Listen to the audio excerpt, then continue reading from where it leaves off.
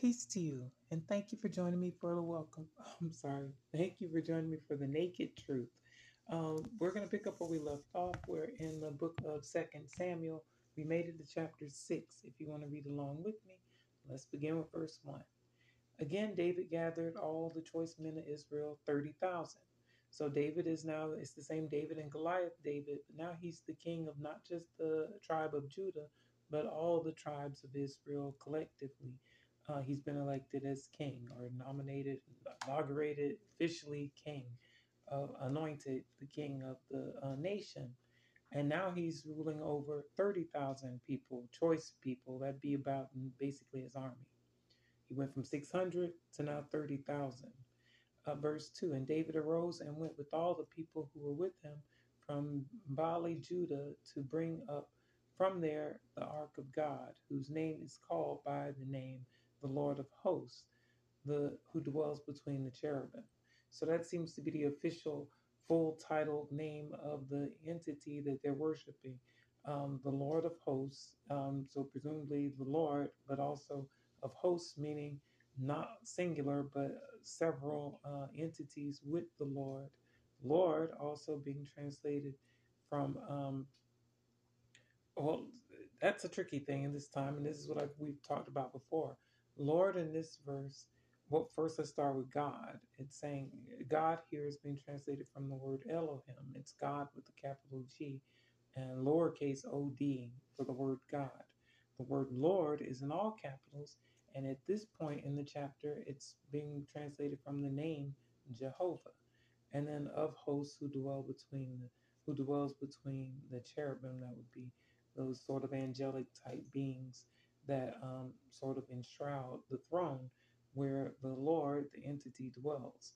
And just keep that in mind as we keep reading, because if I recall, this chapter is going to change the translation of what the English word Lord is translated from. But right now, that's what's being revered as the Lord at this point in the chapter. That's who is being revered. The Lord of hosts who dwells between the cherubim. Um, Verse 3. And that's in reference to specifically the ark.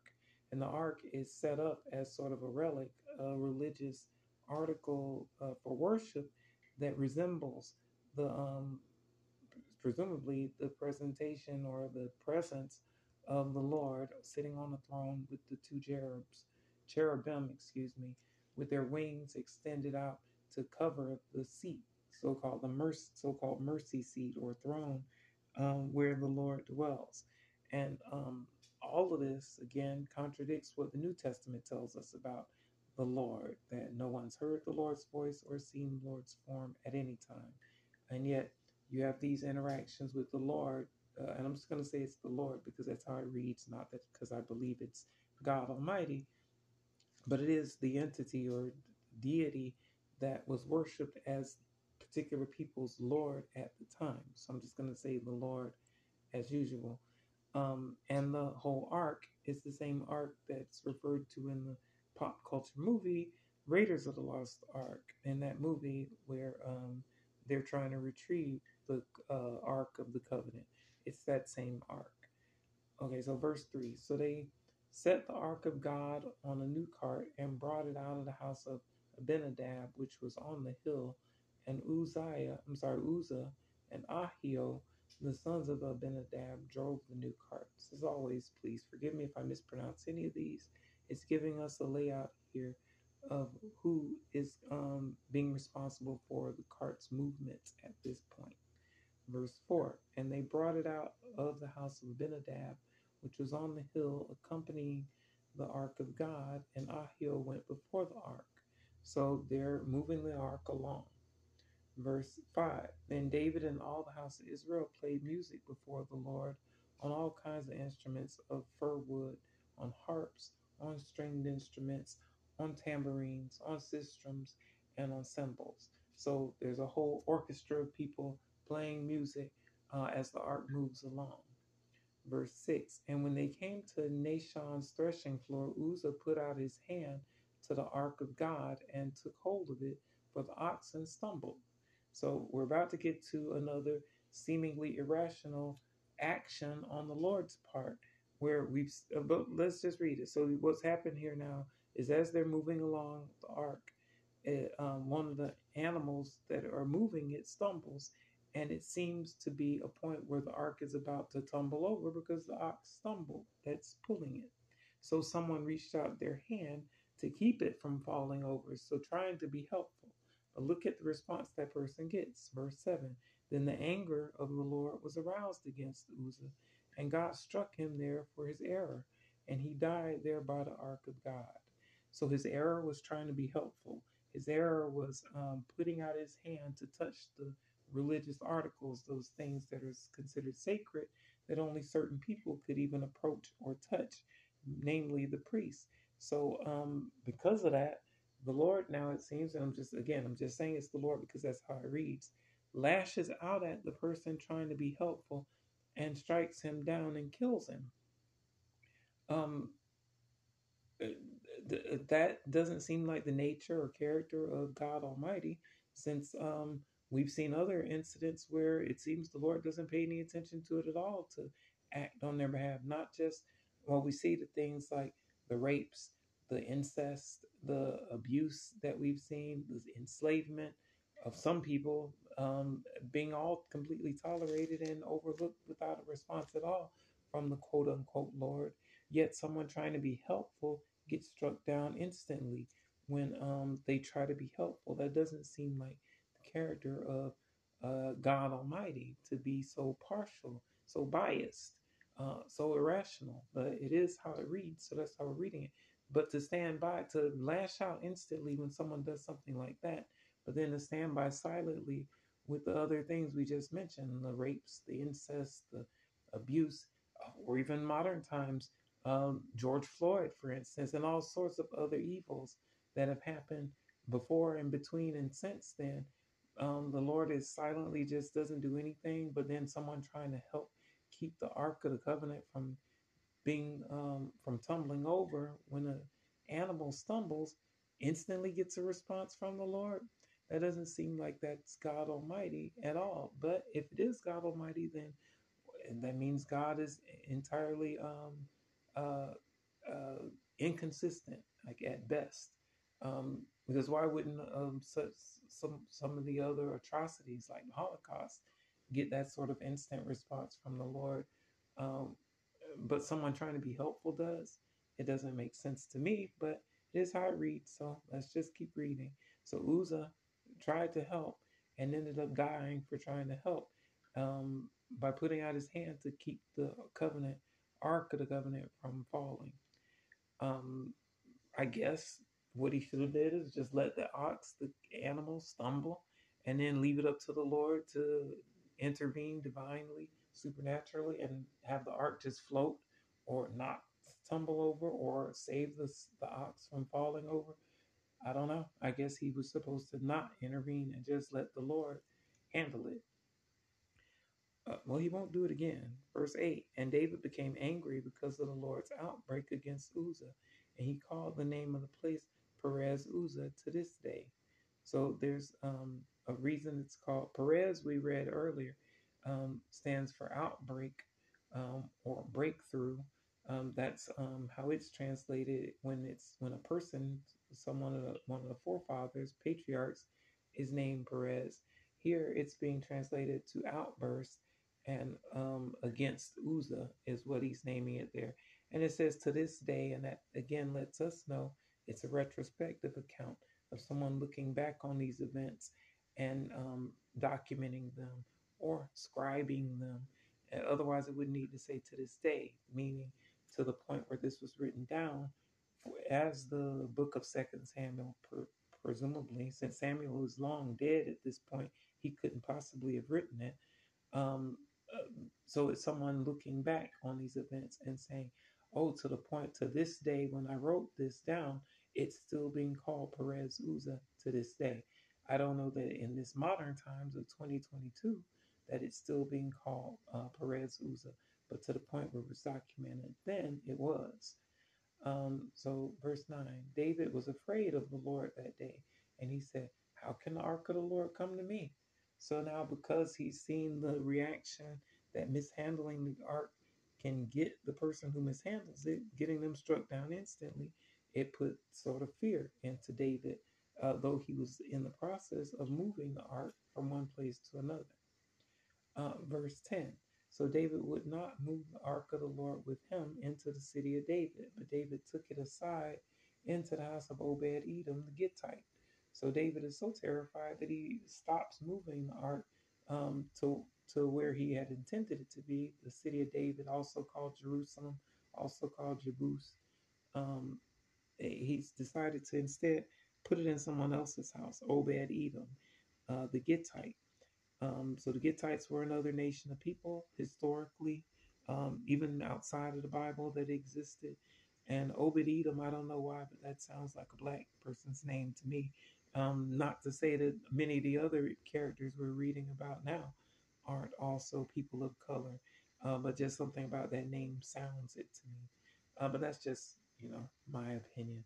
So anyway, he's moving the ark to Obed Edom's house, and presumably his name is Obed Edom because he is from the area of Edom, or a descendant of the person who was called Edom. And Obed was, I guess, his first name, and Edom is sort of his surname.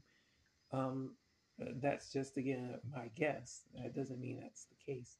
Whatever the case may be, that's whose house David decided to set the ark up at instead of bringing it into Jerusalem. Verse 11. So I guess he didn't mind if the Lord would lash out against Obed Edom, the Gittite. And the Gittites weren't even part of the Israelites, also. So it seems kind of weird that he's taking a religious article of his own people and entrusting it to the care of another people.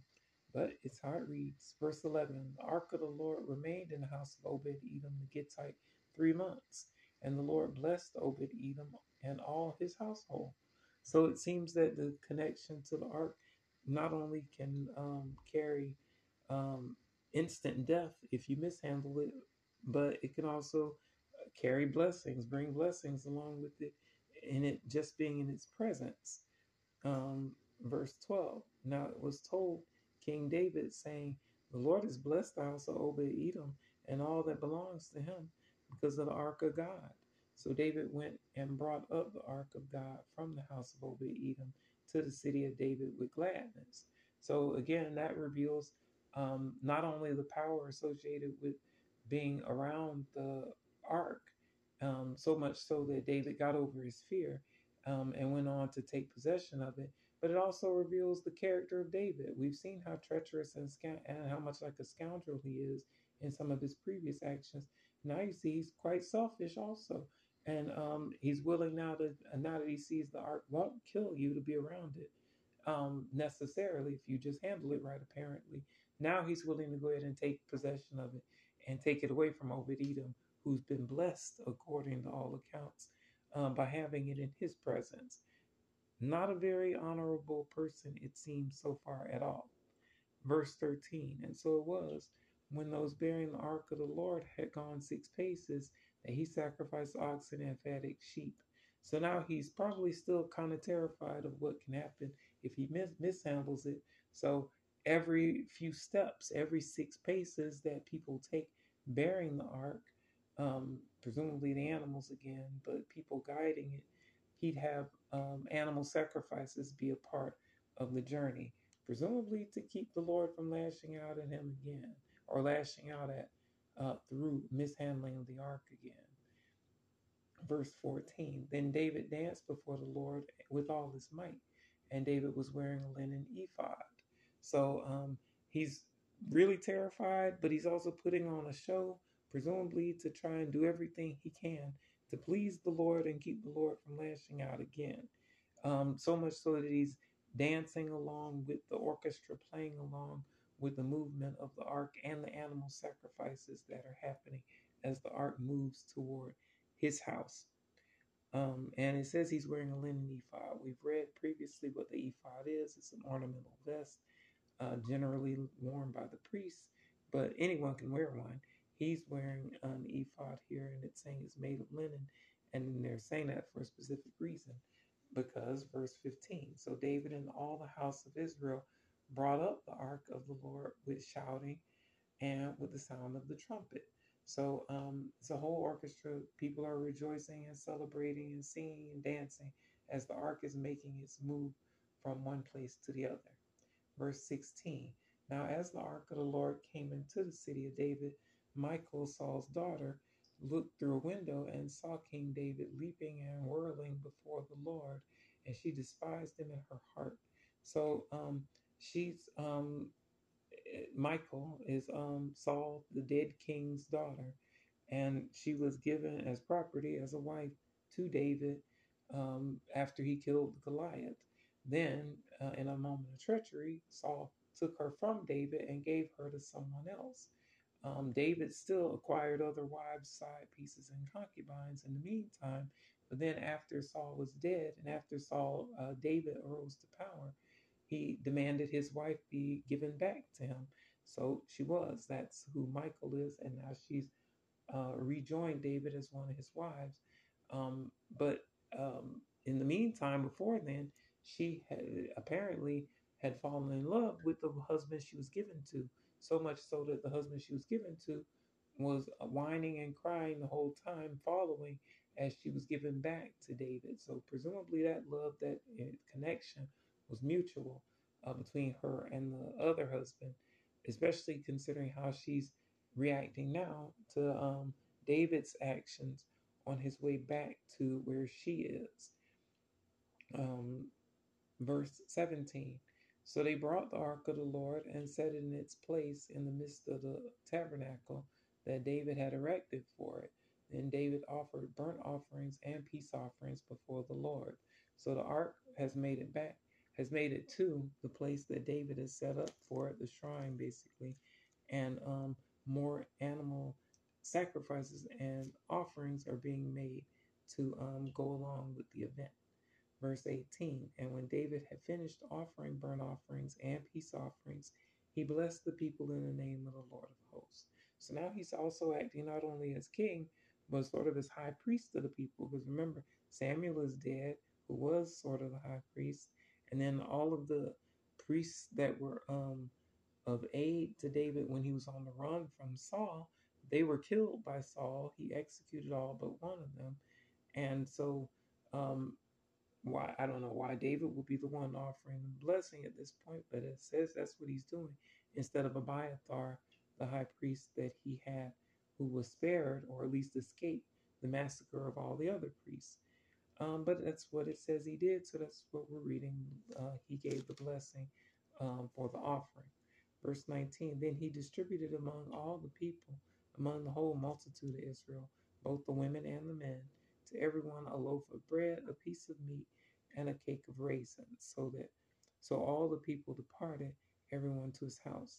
So it's sounding more like his way of winning the favor of the people who he now represents by the animal sacrifices being barbecued. He's given the people meat and bread to eat, so that something similar happened recently in American history. I think they said something like one of the presidents, it was probably like 60, 50, 60, 70 years ago. It was a few presidents ago that one of their campaign promises, I think, was something like chicken in every pot, so that the people would know that one of the things he was going to deal with is poverty and making sure everyone has something to eat. So it seems that's what David also is using to win over the people by giving them food and dessert even, and sending them back to their house along with the barbecue, the roasts that he's made with the animal sacrifices, so that people can head home with something to eat, not head home hungry. Verse 20. Then David returned to bless his household, and Michal, the daughter of Saul, came out to meet David and said, How glorious was the king of Israel today, uncovering himself today in the eyes of the maids of his servants, as one of the base fellows shamelessly uncovers himself. So his wife Michal, one of his wives, is sort of scorning him for the way he was carrying on with the dancing and carrying on with the ephod, because presumably the ephod is that vest, and it's probably kind of short, like a mini skirt, Remember, skirts and dresses only recently are things that are limited to women by cultural norms, but not historically. Men historically wore what we'd call skirts and what we'd call a dress. Um, Pants hadn't been a thing yet. Shorts hadn't become a thing yet. So it, that whole norm and of society and the opposition to what clothes you wear, the cross dressing, transgenderism, all of that is just made up stuff by Bible thumpers. It's not actually factual biblically at all. It's nothing but a way of herding people into a way of thinking to make other people, the others, literally, make people the others, point the finger at them, condemn them, while the other fingers point back at you and your own actions so that you can ignore all of that and keep the attention focused so that they can keep the attention focused on someone else to demonize rather than being circumspect about one's own behavior and overlooking the fact that none of it is true at all. That's what we do here on the Naked Truth, to try and see what the Bible actually says as opposed to what your Bible thumping preachers and on heart may even say, because we've seen again and again what it actually says is very different than what popular religion will say about lots of things, whether it be about homosexuality, about transgender people, about race. It's very, very different in all those different things than what modern religion will tell you it says. It's completely different. And yet, the lie is just more popular than the truth is, sadly. But the truth will set you free. And as Christians, that's one of the main tenets of Christianity, one of the red letters of the things Jesus has told us. The truth will set you free. If you abide in my word, you are my disciples indeed, and you shall know the truth, and the truth shall make you free. And it really does. Whereas believing a lie is a slippery slope into bondage. But back to where we're at, verse 21. So David said to Michal, it was before the Lord who chose me instead of your father and all his house to appoint me ruler over the people of the Lord, over Israel. Therefore, I will play music before the Lord. Oh, so again, the whole thing about the ephod and it being like a skirt, that was what she chose to make issue with. It's probably something like a mini skirt, or at best, a vest that goes down just below your cheeks, so that if he's dancing and whirling and all of that, as he's moving around, his genitals, his privates are being visible to the people. That's what she's pointing out. That in his dancing and whirling, people could see his goodies. And she's saying it's shameful for him to carry on like that, like any of the base people, any of the common people would be doing. She's saying it's disgraceful for the king to carry on like that. And he's letting her know, well, disgraceful or not, he's the one who the Lord chose to replace her father and his family as the royal heirs to the throne. Verse 22. And I will be even more undignified than this, and will be humble in my own sight. But as for the maidservants of whom you've spoken, by them I will be held in honor. So he's saying he's going to keep acting a fool if that's how she sees it, because it seems his behavior is good in God's eyes, and that he's going to continue to show himself off and clown like she sees him clowning. And as far as the girls she's concerned with, the maid servants, that she's concerned with them seeing his private parts, he's saying they don't seem to have any problem with it. They hold him in high esteem. They look up to him, even though she's not pleased with his behavior. And she's his wife, one of his wives. And that's probably also part of her issue, that she's not the only wife. She's got to share him with lots of people, including the public, including whatever other women he decides to marry and bring along. But as a woman in the Bible, biblical times, and in modern times in many places, you don't get a whole lot of say. You just get to be owned, given in marriage, literally, by your parent, a father generally, or given in marriage by some other man in your life, given as property, something that would make anyone who has freedom resent that, I would think. Although a lot of women embrace that idea, especially the right wing, Bible thumping women of America, they embrace the idea of being some man's property, whether it's their father's or their husband's. And I say, let them embrace that. Give them what they want. If they don't want equal rights with men, then don't give them equal rights with men. But don't make that, enforce that on every woman, on everyone else. Take their voting rights away from them so that at least then the rest of the people who have those voting rights can enjoy them, and give those rights to people who want them. If they don't want those rights, don't force them on them. Give them what they want. Then maybe they'll finally wake up and snap out of it, instead of not giving them what they want and still giving them the benefit that other people have. Then in that way, you just enable the brainwashing. If you continue to let people have it both ways, you're not going to get people to wake up at all. And that's probably the whole point of it, to keep people from being quote unquote woke, keep people brainwashed and in a fog where they continue to vote against and act against their own best interests.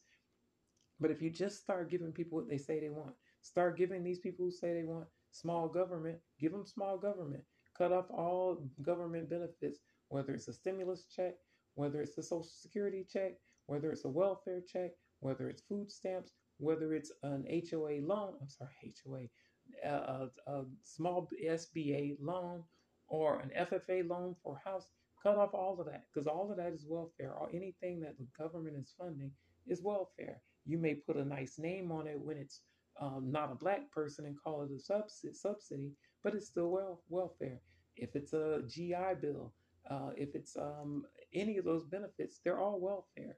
And so if you give people what they want, that smaller government, and cut them off and save all that money for people who accept it, then you'll see a quick turnaround in the whole political system of this country, and maybe even the world, since this country rules over what a lot of the world does. It is, in my opinion, the Babylon of Revelation.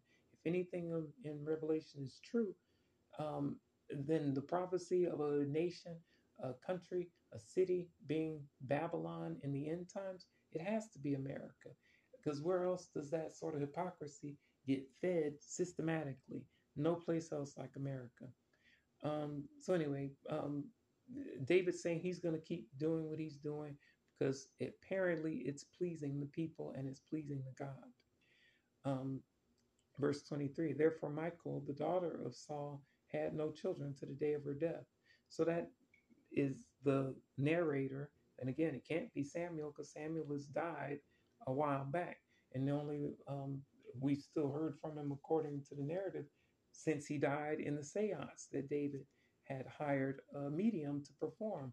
Then we heard from Samuel again. But this book is called the second book of Samuel, but Samuel was dead in the first book of Samuel. So it can't possibly be Samuel writing these things down. It has to be some sort of scribe or something, someone later on documenting these things.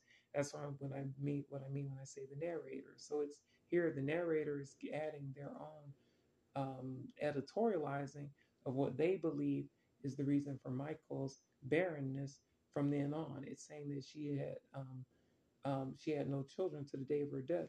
They're putting that on the fact that she despised David's behavior in acting what she considers disgracefully, showing off himself, letting his private parts being exposed as he's dancing in front of public, in the public, and in her contradicting or her condemning his behavior. The narrator here in verse 23 seems to be saying that that's the reason she couldn't have any kids, because she had the nerve to condemn David for acting a fool. Um, um, at least that's how it reads. But that may or may not be the reason she was barren at all. You know, why she didn't have any more kids at all or have any kids at all. Who knows? That's what the narrator is saying, though. They're putting that her inability to have children on the fact that she condemned David. Whether that's the case or not, God only knows. But that was the last verse in this chapter, so that's where we'll end this reading. As always, thank you for joining me for the Naked Truth. I hope it's a blessing for you and that you'll join me again. I love you, and I'll see you next time. Peace be with you.